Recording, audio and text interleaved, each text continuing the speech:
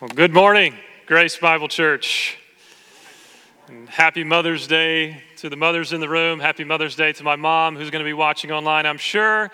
And happy Mother's Day to my wife, who I left in Wyoming for this past week with our 3 kids, alone by herself, as I've been living it up here in Dallas since Wednesday. So I guess happy Mother's Day to me. But Hannah will tell you that it's all worth it. It's a privilege for me to be here with you this morning. It's a privilege to be presented to you as the senior pastor candidate, the 6th senior pastor here at Grace Bible Church. And the question that I want us to consider today, as you enter into this very unique time in the history of this church, the question I want to ask you is, what makes a good pastor? As a man reflects on his ministry, as he looks back on what the Lord has accomplished, what will deem him successful? What makes a good pastor? What is the power of a preacher? These are questions many of you have probably been asking as you've been reflecting on Andy's retirement, wondering who the next senior pastor is going to be. And so, what makes a good pastor? Is it an impressive list of book deals? Is it an impressive building campaign? Is it record-breaking attendance numbers and financial?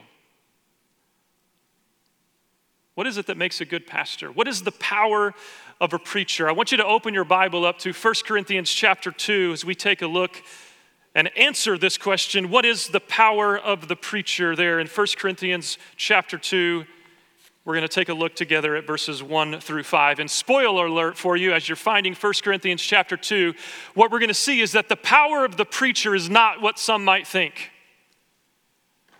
The power of the preacher is not in the big deals or the popularity or the extensive building campaigns. It's not about impressive numbers. The power of the preacher is actually the power of the Spirit through the proclamation of the gospel. The power of the preacher is actually the power of the Spirit through the proclamation of the gospel. There in the passage this morning on your outline, you can see we're going to look at 2 things. First, we're going to take a look at the preacher. 1 Corinthians chapter 2, verses 1 through 3. And second, we're going to take a look at the power in verses 2 and 4 through 5. So let's take a look. Let me read for you first the passage, and then we'll dig into the details together. 1 Corinthians 2, verses 1 through 5. Paul says, "And so it was with me, brothers and sisters. When I came to you, I did not come with eloquence or human wisdom as I proclaimed to you the testimony about God. For I resolved to know nothing while I was with you except Jesus Christ and Him crucified. I came to you in weakness, with great fear and trembling. My message and my preaching were not with wise and persuasive words, but with a demonstration of the Spirit's power, so that your faith might not rest on human wisdom, but on God's power." Now, as a bit of background there for you, we know from the book of Acts chapter 18 that Paul ministered in the city of Corinth for about 1.5 years. And now, about 4 years later, he's writing this letter, this book, to the church there in Corinth. He has heard that there are problems in the church, that there's divisions among them. In chapter 1, we learn that the division there going on in Corinth, a lot of people were aligning themselves with the popular preachers of the day. Some said, "I'm of Paul, I'm of Apollos, I'm of Peter." And so Paul is writing this letter to the church in Corinth to correct the problems there. And here in chapter 2, the Apostle Paul is going to use himself as a personal example to show that the power of the preacher is actually the power of the Spirit through the proclamation of the gospel. Notice again verse 1 as we take a look at number 1 on your outline, the preacher.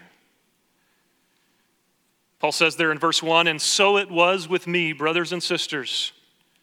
When I came to you, I did not come with eloquence or human wisdom as I proclaimed to you the testimony about God. So once again, Paul is reflecting back on his 1.5 year ministry in the city of Corinth. And as Paul reflects back on his ministry there, notice he says, I did not come to you with eloquence or human wisdom as I proclaimed to you the testimony about God. I did not come to you with eloquence or with human wisdom. In the first century Greco-Roman world, it was common for traveling teachers and preachers to go from city to city, and all of the traveling teachers and preachers knew that first impressions were vitally important. They wanted to put their best foot forward, and so they came with impressive rhetoric and keen wisdom. But Paul says, I didn't come with eloquence or human wisdom. Paul was a different kind of teacher. Now, most scholars agree that the Apostle Paul here is being a bit ironic. He's being a bit sarcastic. You know sarcasm quite well here at Grace Bible Church. Andy is a master of sarcasm. It's one of the things we all love about him. Where is Andy?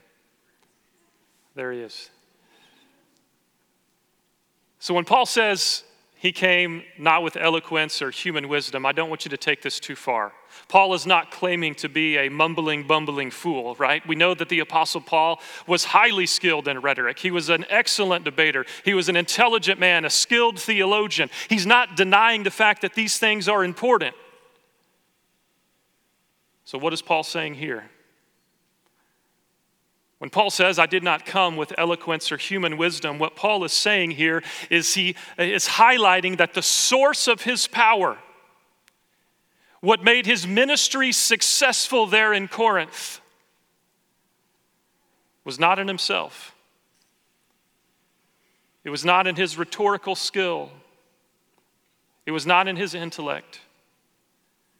But the power of the preacher for the Apostle Paul was found somewhere else.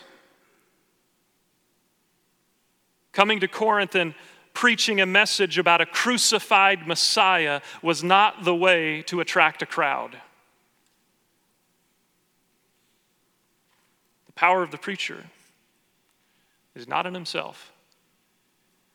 Notice verse 3, skip down to verse 3. We'll come back to verse 2 in just a bit. But Paul continues this idea of the power of the preacher. He says, verse 3, I came to you, notice this, in weakness with great fear and trembling.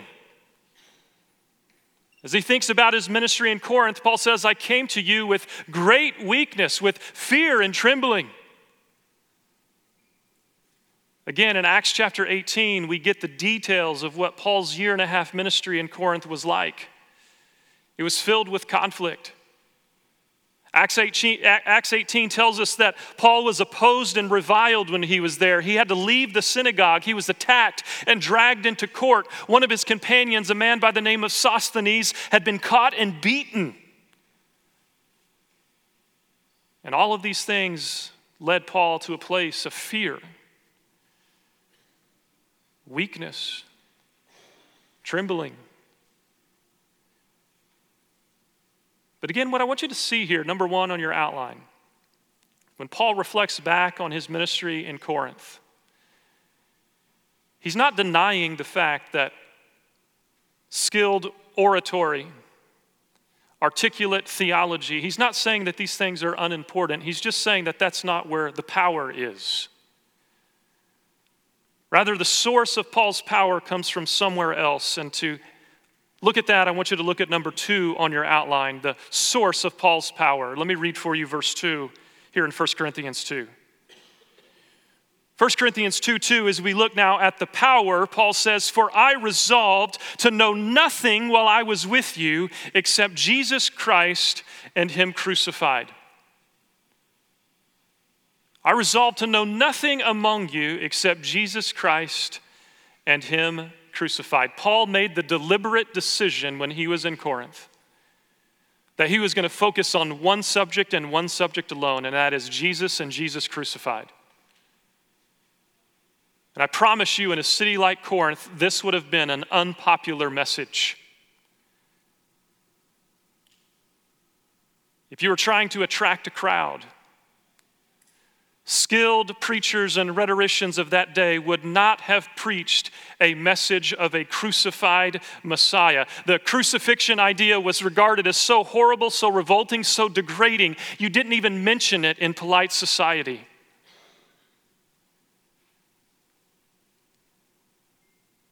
Unfortunately, we're seeing more and more of that in the church today. It's unpopular to preach on the cross. It's not the way to attract a large crowd. We too, at times, have lost our focus on the cross of Jesus. Instead, many churches today are centered on feel-good messages from celebrity pastors who are simply trying to draw a large following. But Paul is a different kind of preacher. So what is the power of the preacher? If it's not persuasive rhetoric or keen intellect, then what is the power of the preacher? We see it right here. Paul's message, what he proclaimed, was Christ and Christ crucified. Just a few weeks ago, Andy preached on Romans 1:16 and 17. The power of the gospel. This is the only message that can take people from death to life. And I know that this sounds so simple, because it should be. But it's a message that's unfortunately leaving from many churches. It's amazing how many times people in ministry, people in the church can forget this message. That the power of the preacher is in the proclamation of the gospel, first and foremost. One of the things you'll learn about me is that I make no assumptions when it comes to the gospel. Just because we're all sitting here in a church, I'm not going to make any assumptions about that. This message, the message of the gospel, the message of Jesus' death and resurrection, and how by grace alone, through faith alone, in Jesus alone, how God forgives us of our sins and takes us from death to life, this message never gets old. We need to hear it every day. So if you listen to nothing else that I say here this morning, I want you to hear this. That right where you are, right where you're seated, God is inviting you to believe this message, to believe, to trust in His Son. The bad news is that we've all sinned and fallen short of God's glory, that we all deserve eternal separation from Him. And I know that's not a popular message today. But the beauty of the gospel, the power of the gospel, is that God sent His Son to die on the cross as the payment for our sin. And by faith alone, in Jesus alone, we're forgiven. That is good news. That is the power of the preacher. Notice verses 4 and 5. Paul continues here. Paul continues to explain the power of the preacher by saying, my message and my preaching were not with wise and persuasive words, but with a demonstration of the Spirit's power, so that your faith might not rest on human wisdom, but on God's power. So what is the source of Paul's power? Notice again, it wasn't found in wise and persuasive words, but with a demonstration of the Spirit's power. Despite Paul's weaknesses, his proclamation of the gospel demonstrated the power of the Holy Spirit. The demonstration of the Holy Spirit, when Paul uses this phrase, he's highlighting the fact that God uses people like Paul, people like you and me, broken vessels in the hands of the Lord to proclaim the gospel, an unpopular message, and yet the lives and the eternities of people in Corinth were changed forever. This is the power of the preacher. And notice why.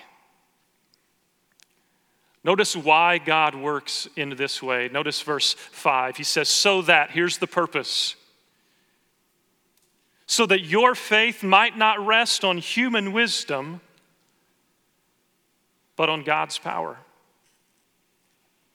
The fact that God uses people like Paul, the fact that God uses people like you and me to share the most powerful message the world has ever seen, a message of power, the fact that God uses us in our brokenness and changes lives because of it, this leaves no doubt in our minds who gets the glory.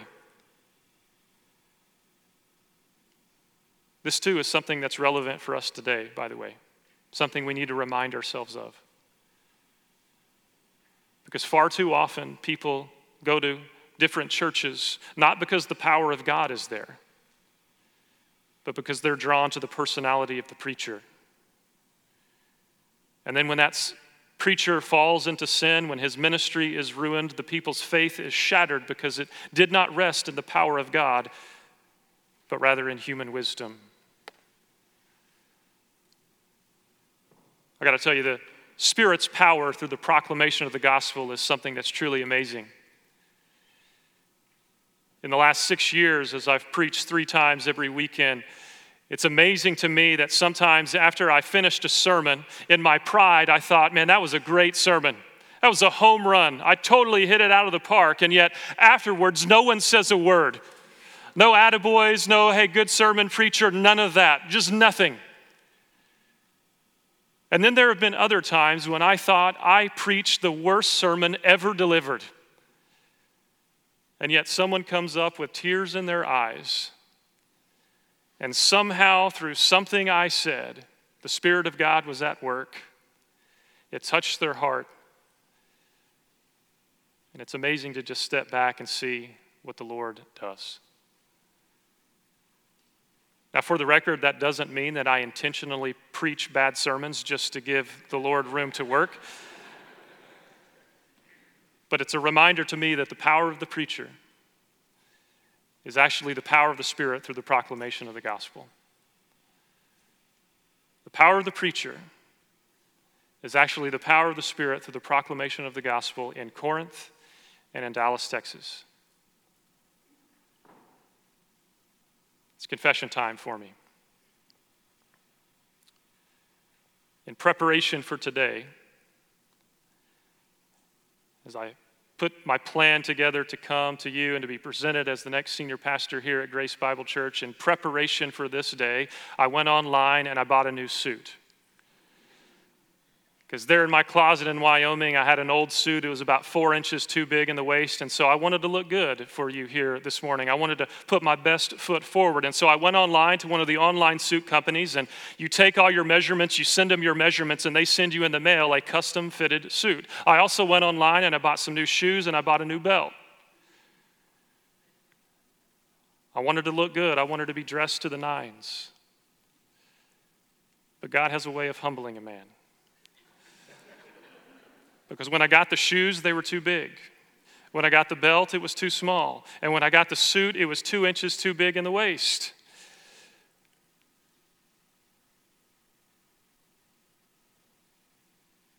It's embarrassing. All week long, I stressed out, and I probably caused a lot of anxiety in my wife as I thought about what in the world am I going to do? I'm going to look like a clown on stage. But it was a good reminder to me that the power of the preacher is not in the suit. The power of the preacher is not in his appearance. The power of the preacher is not in his eloquence. The power of the preacher is not in his intellect. The power of the preacher is actually the power of the Spirit through the proclamation of the gospel. Now, again, to be honest with you, I didn't let the Lord have the last laugh on that one, because as soon as my plane landed here in Dallas, I went and I exchanged the shoes, I exchanged the belt, I found a tailor who brought in the waist, and I think I look pretty good for you this morning. So, thank you. But let's talk about how to apply this passage. I'm here in front of you today to be presented as your next senior pastor. I'm honored by this invitation. In 2 weeks, I hope you vote. I hope you approve me to be your next senior pastor. But here's the point that I want you to see in this passage. It's not about the preacher. It's not about the man in the pulpit. To tell you the truth, at the end of the day, I'm just a regular guy. I'm a regular guy, a wife and 3 kids. I'm a regular guy who doesn't know how to buy a properly fitted suit. But praise be to God that God is in the business of taking regular men and regular women and doing his work to show us that the power of the preacher is actually the power of the Spirit through the proclamation of the gospel, and he alone gets all the glory. 10 years ago, this very weekend, my wife and I, Hannah, graduated from Dallas Seminary. At the time, Hannah and I had no idea what the Lord had in store with us. We served as a youth pastor in Oklahoma, an associate pastor at another church in Oklahoma, and for the last 6 years as the senior pastor in Wyoming. We've been through many ups and downs, highs and lows in ministry, but there's one thing I've learned, one thing that there is now no longer any doubt in my mind. The power of the preacher, it's not in his homiletical articulation. The power of the preacher, it's not in his theological precision, as important as those things are. But the power of the preacher, what's truly going to change people's lives, is the power of the Spirit through the proclamation of the gospel of Christ and Christ crucified. And this message, that message, is what has made Grace Bible Church, Grace Bible Church. When I think about the 5 men who have stood in the pulpit in this church, S. Lewis Johnson, Dwight Pentecost, Bill Bryan, Mike Fisher, Andy Weilman. That message is the one thing that has united these men and this church together. And I promise you that is never going to change. But this message is also for you. Again, it's not about the man in the pulpit. This message is also for you. You too have been commissioned.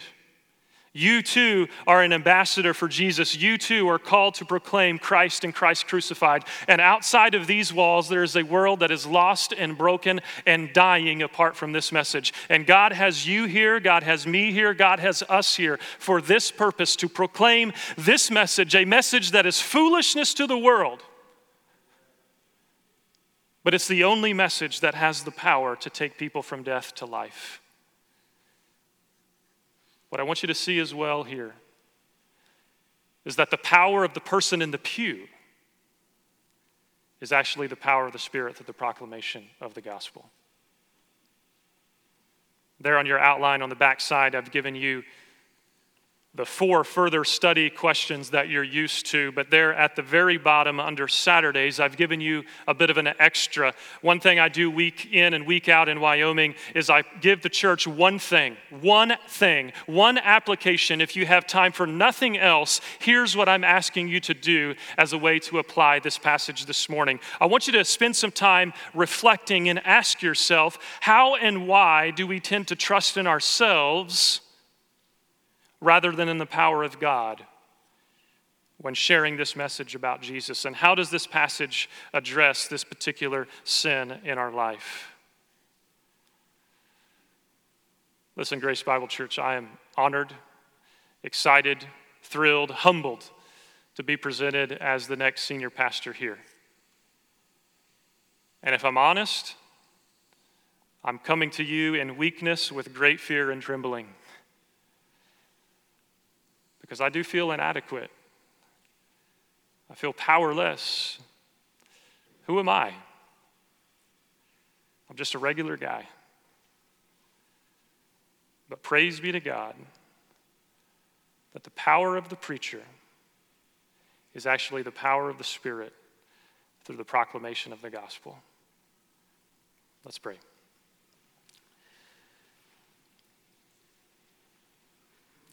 Father, we do confess that far too often we try to find the power in ourselves. We confess that far too often we think that we can do the work of your ministry apart from the empowerment of your Spirit. So forgive us. Help us, Father, by your Spirit to truly depend on you.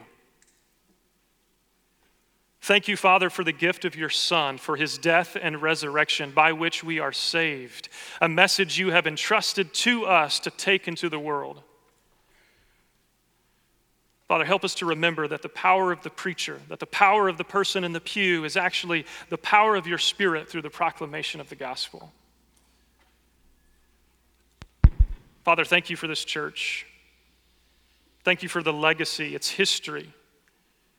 Thank you for the legacy built on the message of Christ and Christ crucified. And I pray for Grace Bible Church as we move forward, as we enter into a time of transition, Andy's retirement, selection of a new pastor. Father, I pray that by your Spirit you would encourage us, you would empower us to share this message, the only message that can truly save